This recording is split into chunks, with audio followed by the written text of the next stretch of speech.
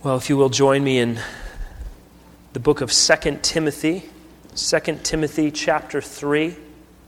This morning we will be looking at verses 14 through 17, and the title of our sermon this morning is Sola Scriptura, Scripture alone. And our keywords for our worshipers in training are Bible, authority, and sufficiency. Now, as most of you know, October 31st, 2017 marks the 500th anniversary of the beginning of the Protestant Reformation. Now, we've been looking at all of the major milestones of the Reformation in Sunday school, and all around the world this year, there have been conferences focused on the Reformation, and rightly so. Historically, not just for the church, but for the entire world, the Protestant Reformation stands as one of the most significant, world-changing periods of history since the beginning of time. And I know that's an enormous statement, but intentionally so. As the world came out of the Dark Ages into the Renaissance period, and then as the Reformation began, new discoveries of old truths and ways of thinking and understanding found their way back into the common life of individuals and in the church. And throughout all of the communities where it began as it spread. Now, as for the church, the foundational truths of Scripture were buried under years of tradition and abuses of power and political maneuvering and financial ambitions, except for God keeping and preserving His truth among a few individuals here and there who were eventually able in time to sound the alarm and recover what was being lost. Today, the world benefits from the Protestant Reformation in more ways than people even recognize. Things like the way we think about hard work, the way that we think about education. These are products of the Reformation. As we think about our responsibilities to those who are poor and sick, those are products of the Reformation. The nation of the United States was founded upon the basic tenets that were rediscovered and propagated during the Reformation, things like liberty and personal responsibility. And while many evangelicals and Protestants today know little about the Reformation, the fact is that were it not for this great work of God during the 16th and 17th centuries, our churches would not exist today. And I think it's completely appropriate to say that the world would be nothing like it is today by any stretch of the imagination, not for the better, but for far worse. Now, as much as I'd love to give more background to the history of the Reformation, we're entering this series this morning with some bit of an assumption that at least on some level you have a basic sense of what went on historically. Now, if you want to learn more, I hope you do. We've been doing this in Sunday school. We've covered a lot of ground, and those classes will be available online. I can recommend all sorts of wonderful resources. But over the next few months, what we're going to do is, leading up to October 31st, we're going to be considering 12 essential principles of the Reformation. We want to think through the most important rediscoveries that populated the thinking and the writing and the preaching of the Reformation, not because we idealize a certain period of time or the people who were involved, but because we believe that what happened was biblical and important, and it has been tremendously helpful and influential in giving us a solid foundation to stand on as we seek to understand and apply the truth once for all delivered to the saints. Now, whether Christians today know it or not, if a person is not a Roman Catholic or Eastern Orthodox, they are historically considered a part of the Reformation.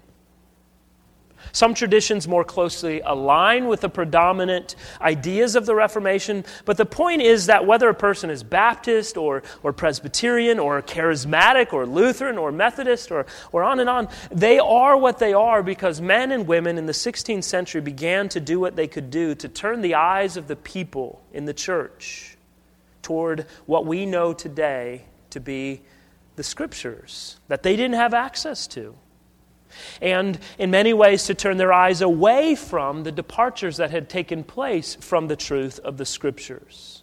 A radical departure from biblical Christianity. And that's where the word Protestant comes from. It was a protest against all that was going on in that day in the church. They protested what was going on because it was a departure from Christ. It was a departure from the Bible.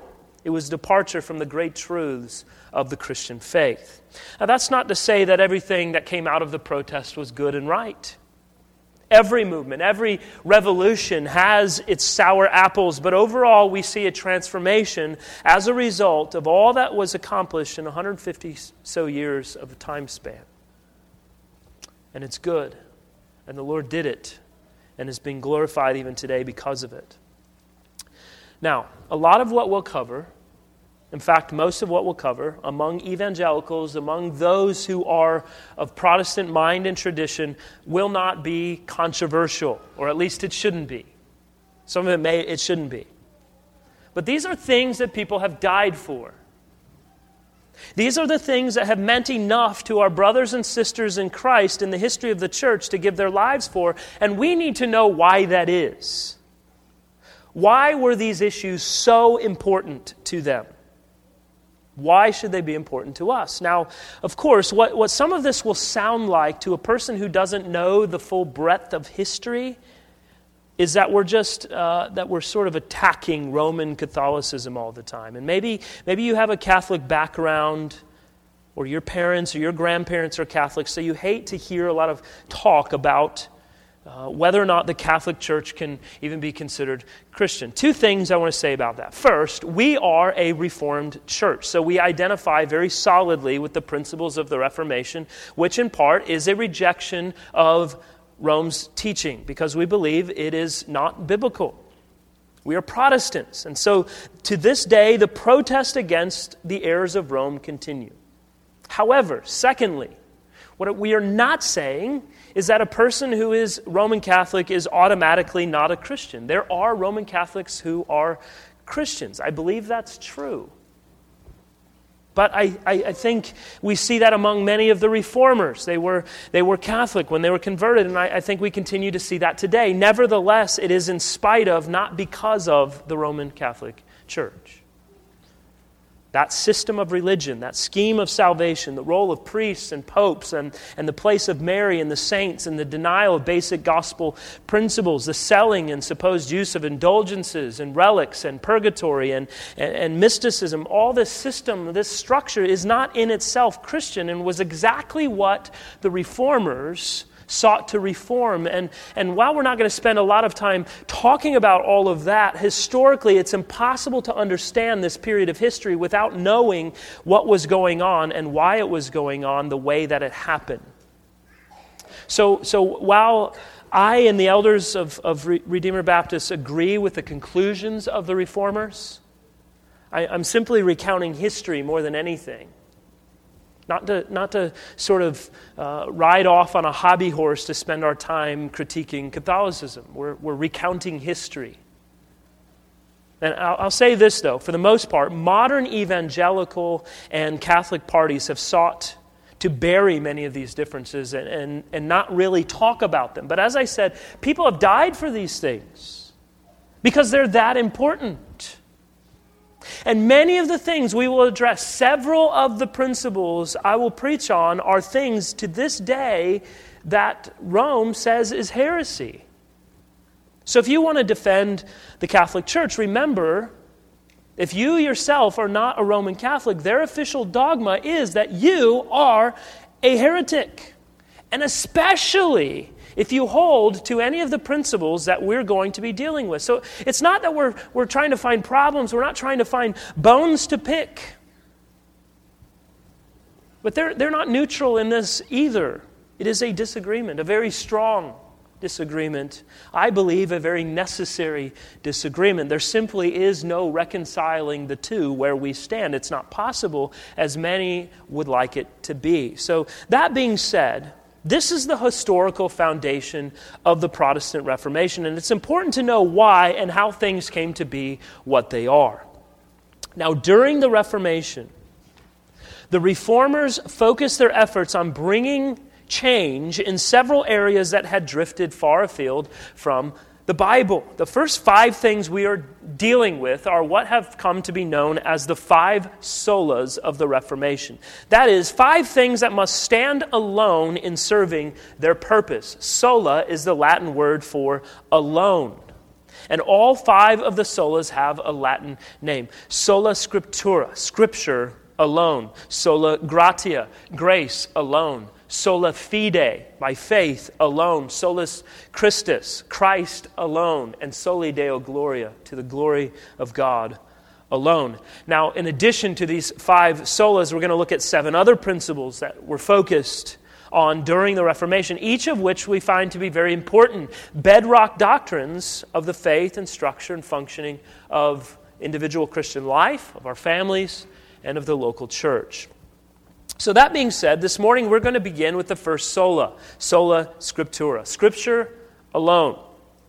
Now, of course, on everything that we will discuss, a lot can be said. Entire books have been written about all of this. So hopefully, if nothing else, we're whetting your appetite a bit so you can think more deeply about these things, and perhaps you will read and study more on your own and have a more significant grasp of these principles. So we will focus on sola scriptura and consider Paul's words in his letter to the young pastor Timothy in 2 Timothy chapter 3. Let's begin reading together in verse 14. If you're using the Blue ESV Bible, you can find this on page 996. Paul writes, "But as for you, continue in what you have learned and have firmly believed, knowing from whom you learned it, and how from childhood you have been acquainted with the sacred writings, which are able to make you wise for salvation through faith in Christ Jesus. All Scripture is breathed out by God and profitable for teaching, for reproof, for correction, and for training in righteousness, that the man of God may be complete, equipped for every good work." The Princeton theologian J. Gresham Machen once wrote, "The Reformation of the 16th century was founded upon the authority of the Bible, and it set the world aflame." Now today, most people assume that Christians, the Christian church, rests its beliefs and practices on the Bible. However, that has not always been the case, thus making sola scriptura the initial battleground in the beginning of the Reformation. So what is the primary issue here? The church had, throughout the Middle Ages, or you may have heard of it referred to as the Dark Ages, they'd been strengthening the office of the Pope. And in so doing, they'd gotten to the place where they openly asserted that he was not only the head of church councils, but also the infallible interpreter of Scripture. In other words, the Scripture received its authority. The Bible was authoritative because the Pope said so. Now, the earliest of the Reformers, Martin Luther, rejected this assertion, arguing that Scripture had authority over everyone, including popes, church fathers, and even church councils, all of which had erred in the past. Moreover, Luther said, not only is Scripture our only infallible authority, but a schoolboy with Scripture in his hand is better fortified than the Pope himself. And so the issue is that we understand it today to be infallible, that the Bible has authority and that the Bible is sufficient. So for Luther and for Protestant Christians today, what made the Bible the supreme authority was that not only was it inspired by God, but as a result of it being God-breathed, exhaled by God, the Scriptures, and the Scriptures alone could not and do not err at all. On the other hand, church councils and church leaders have erred many times. So while many believe that the traditions of the church, together with their ideas, their teachings, were inerrant authorities, Luther argued that Scripture alone, sola scriptura, that this This Word of God is our only inerrant authority. It is without error, and it cannot err. So upon that historical backdrop, we consider Scripture. Often we take it for granted. We simply make assumptions about what Scripture is, how it should be understood, how it should be interpreted, how it should be studied. But even for the Christian who has thought through the important matters of the authenticity and authority of Scripture, it is important to be reminded of the role that God intended it to play in the Christian's life. Now first, let's think about what Sola Scriptura is not. Sola Scriptura is not the position that all truth is found in the Bible. There are many things that are true that we do not find in the pages of the Bible. And maybe that's obvious, but it's an important clarification. The Bible is not written as a science book. The Bible is not written as a math book. And while there are things of scientific and mathematical nature in Scripture, we need to understand the genre. We need to understand the intention of the writers of Scripture. They were not to expand the full breadth of all true knowledge that a person can have. So it's better stated that insofar as the text explores a specific issue, it is without error. Further, Sola Scriptura is not the position that the Scriptures are the only form in which the truth of God has ever come to His people. Now think with me here, so I'm not misunderstood. The Lord has saved, the Lord has regenerated men and women without the written Word of God in history, but not without what we call redemptive revelation. That is God revealing Himself to mankind in some sense with regard to man's lost condition, his enmity with God, and man's need for redemption through the person and work of our Savior, Jesus Christ. So as we think historically, it's important to be clear that what man needs to be saved is God revealing Himself to man, which hasn't always been the Scriptures. If that were the case, then anyone prior to the finishing of the New Testament would not have what they needed in order that God would save them. If Jesus or the apostles were still on the earth, the Scriptures would not be as necessary as they are today. Progressively throughout redemptive history, God has revealed more and more of the truth about Himself to His people. And until the Scriptures were completed, that revelation was incomplete. However, I say all of that with this big however, even Jesus and the apostles themselves gave a very, very high priority to the written word and made frequent use of it. Nevertheless, as for all of us today, God no longer communicates through apostles and prophets that are living, but those that have recorded the Word of God.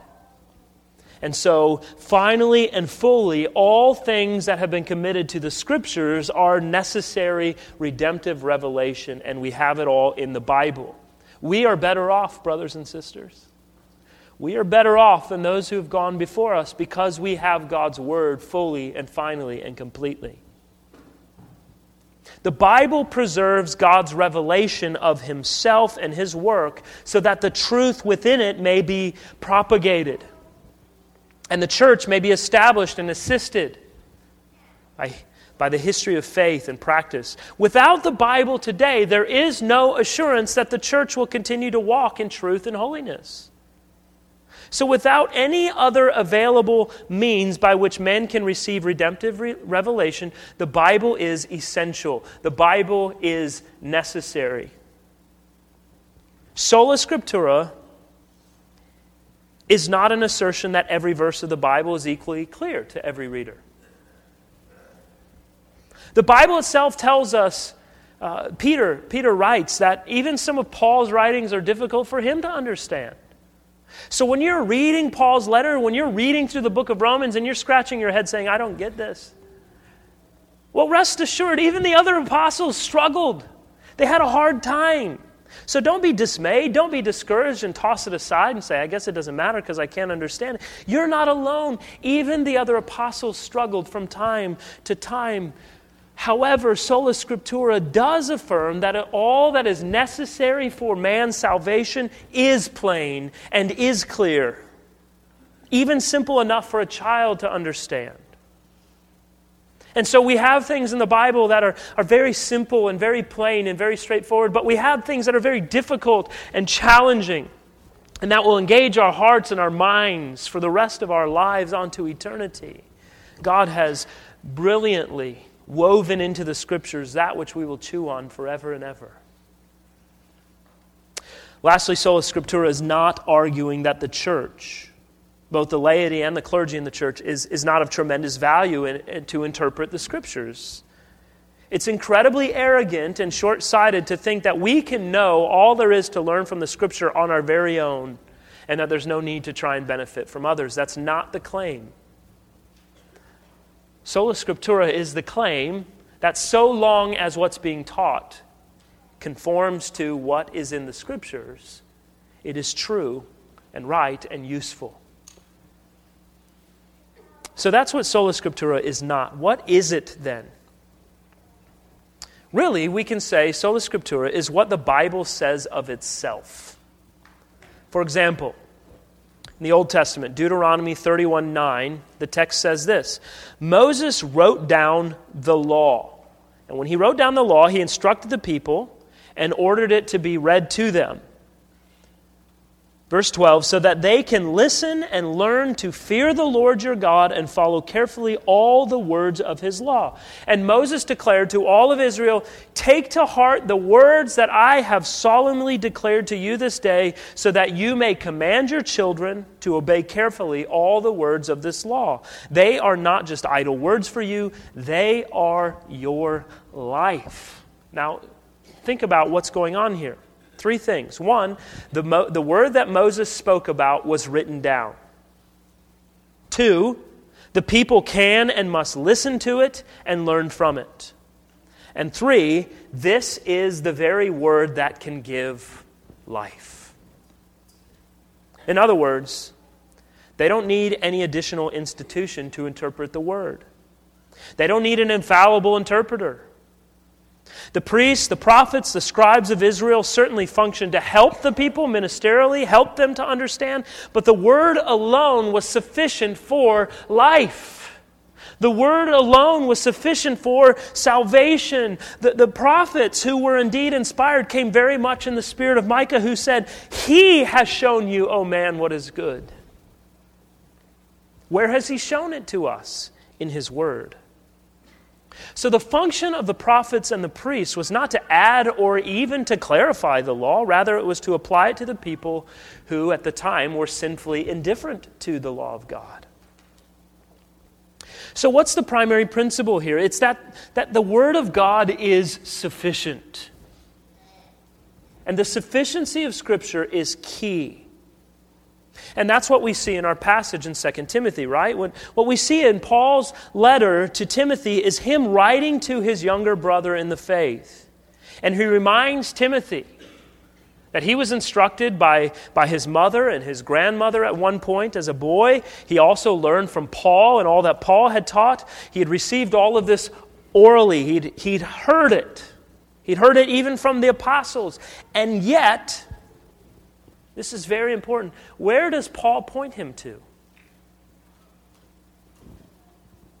He writes that Timothy, who was instructed in the faith by others and learned from Paul's teaching, he says, but as for you, continue in what you have learned and have firmly believed, knowing from whom you've learned it and from whom your childhood you've been acquainted with the sacred writings, which are able to make you wise for salvation through faith in Christ Jesus.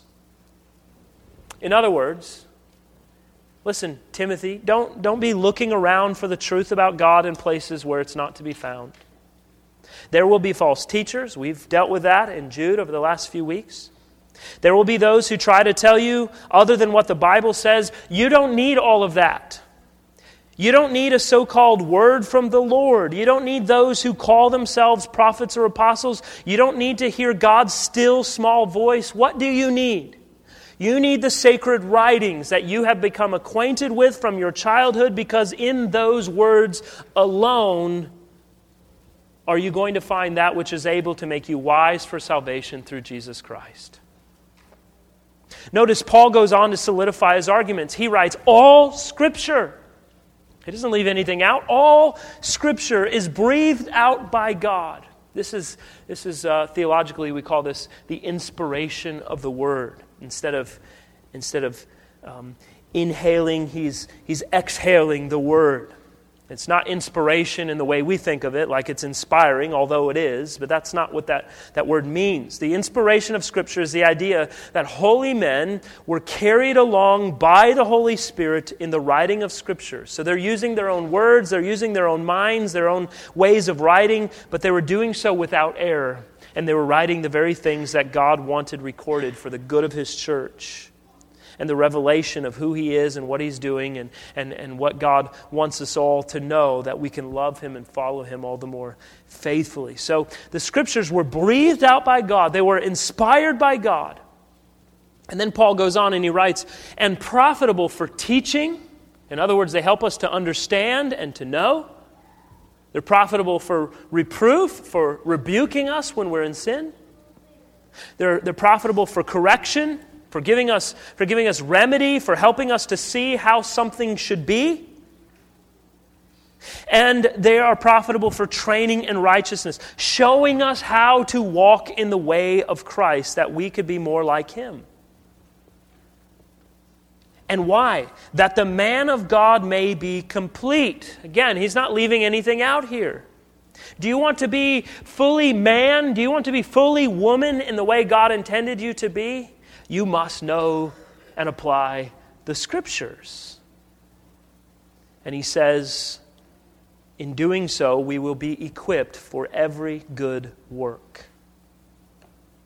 How do you and I do that which God has commanded? That which God desires, that which God calls me to as His child. How do we do that? Well, I must know, I must understand, and I must seek to apply the Scriptures. Peter tells us in 2 Peter chapter 1 and verse 3 that God has granted to us all things. Again, we hear that all-inclusive statement, all things that pertain to life and godliness through the knowledge of Him who called us to His own glory and excellence. So how do I live? How do I do good works and know what they are? The Bible tells me. How do I live a godly life? The Bible tells me. How do I raise my children in a way that honors God? The Bible tells me. How do I live in my marriage in a way that makes much of the Lord Jesus Christ? The Bible tells me. How do I go to work every day? How do I rise up and lay down? How do I eat my meals? How do I interact with my neighbors? The Bible tells me, because it tells me all that is necessary for life and godliness. So what's the result of all of that? What does Paul tell Timothy to do as a result of it being true that the Scriptures stand sufficient on their own? Flip over to chapter 4, beginning in verse 1. He tells Timothy, I charge you in the presence of God and of Jesus Christ, who is to judge the living and the dead, and by His appearing in His kingdom, here's the charge, preach the word. Be ready in season and out of season, reprove, rebuke, and exhort with complete patience and teaching. For the time is coming when people will not endure sound teaching, but having itching ears, they will accumulate for themselves teachers to suit their own passions, and will turn away from listening to the truth and wander off into myths.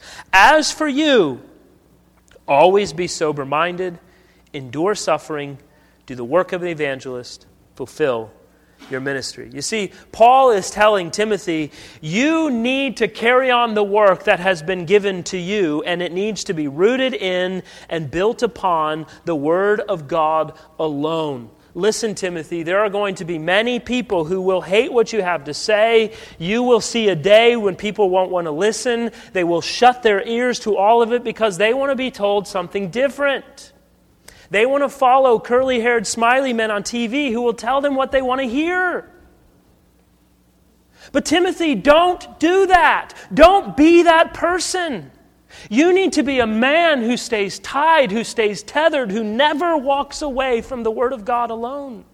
You need to preach the Word. You need to reprove and rebuke and exhort and call people to faith and repentance and call Christians to walk according to the Scriptures and to know and to understand and study the Word for themselves and to do all of it, Timothy. Do all of it with patience and teaching. Be gracious, be patient, be godly. And the Word of God will change you. You see, the force and clarity of Paul's teaching here is striking.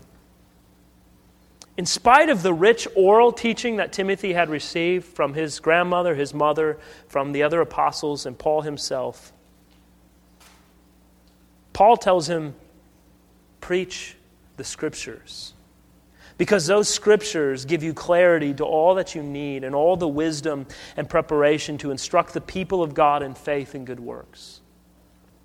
The Scripture makes him wise for salvation and equips him with everything he needs to do every good work required of the preacher of God.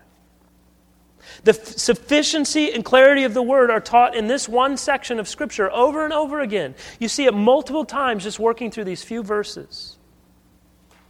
John Chrysostom, one of the early church fathers, paraphrased the meaning of Paul's words this way. He said, "You have Scripture for a master instead of me. From there you can learn whatever you would know."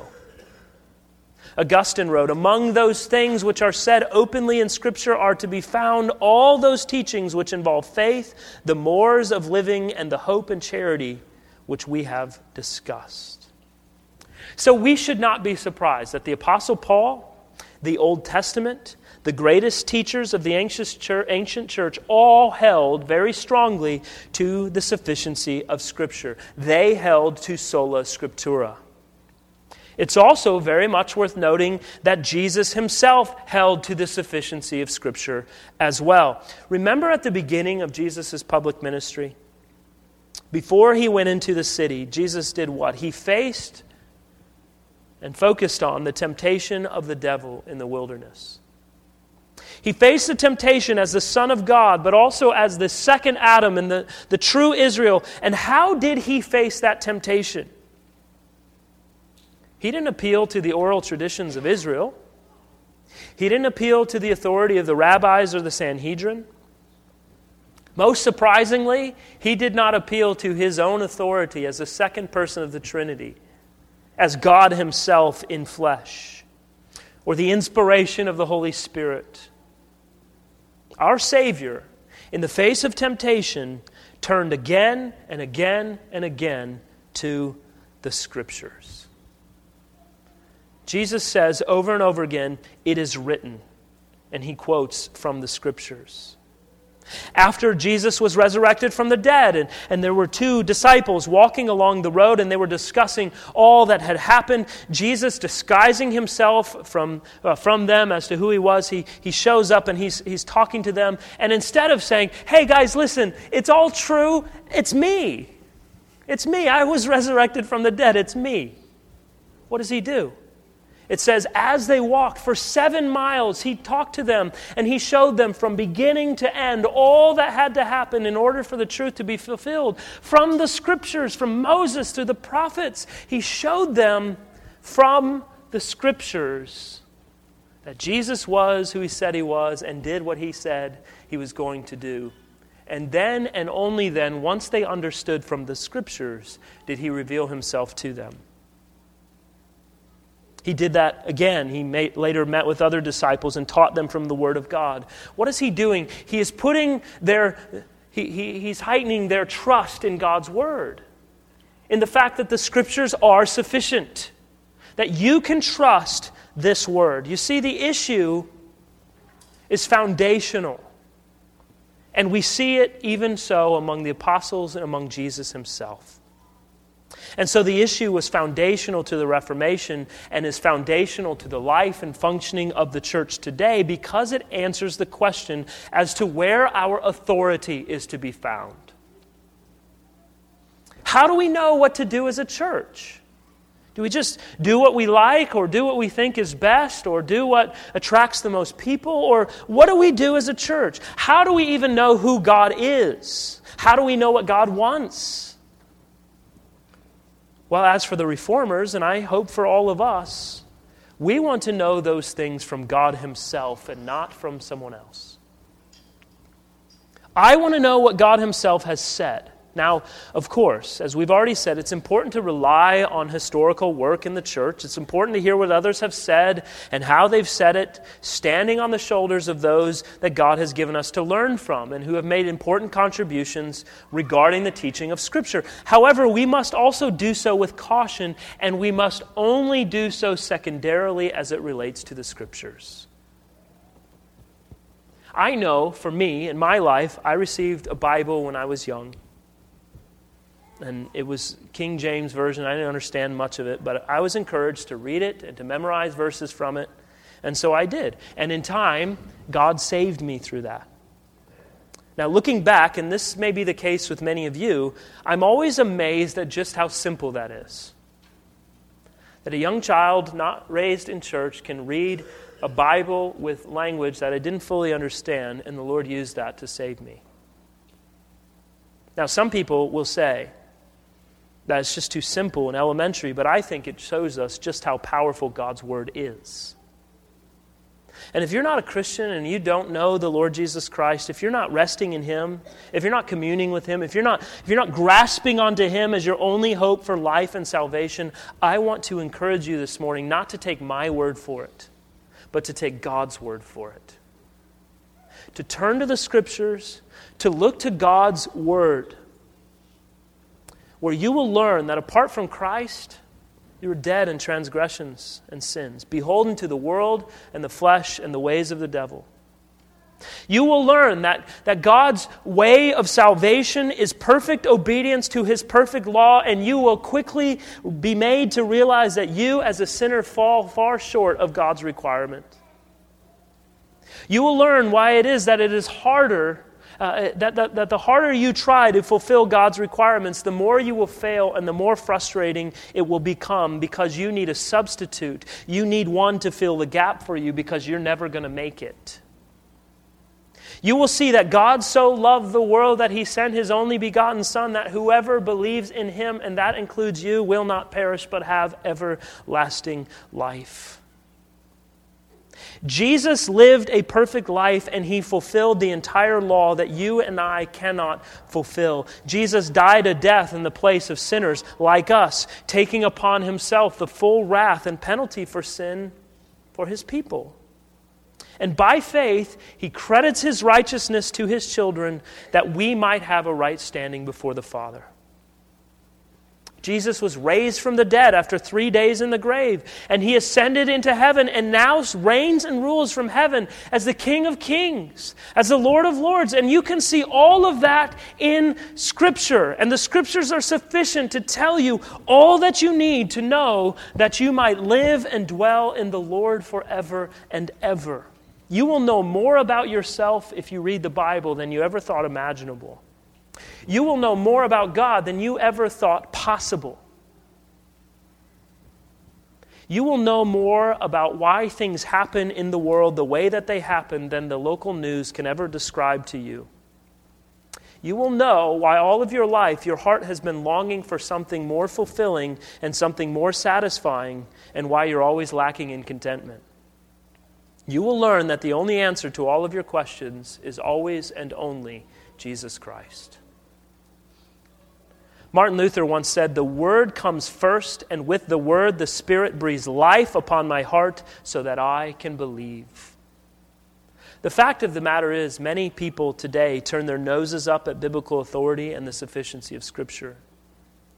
But if God did not speak with authority in His written Word and then send His Spirit to breathe life in our hearts, we would be lost in our sins forever. So we must stand in the tradition. That's not a nasty word, in the tradition of the Reformation, in affirming the truth and the importance of Sola Scriptura. Because if the Bible is abandoned as the sole source of absolute authority, as the true guide of all that is necessary for life and godliness, then our faith will eventually be abandoned.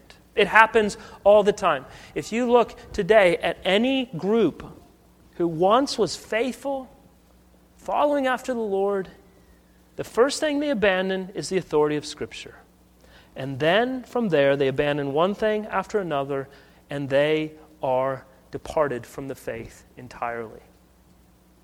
My friend Chris Powell, pastor in Canada, you've met Chris before. He tells a story of in Toronto, the biggest church in Toronto, the cornerstone of the church.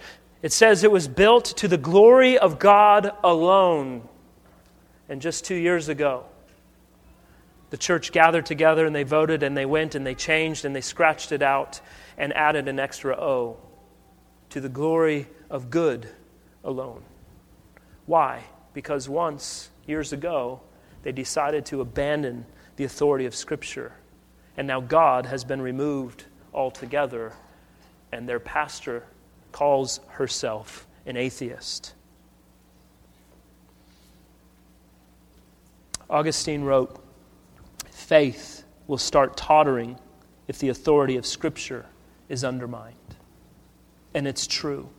Now, if you're a skeptic or you think the Bible isn't what I'm making it out to be, I can't prove to you that it's true, but I don't have to. I know that doesn't sit well in modern conversations, but the thing is that the Holy Spirit of God can convince you of that. And until He does, you will never see the Bible for what it is, because even though you know God profoundly, you suppress the truth about God in unrighteousness and refuse to see what is true about Him.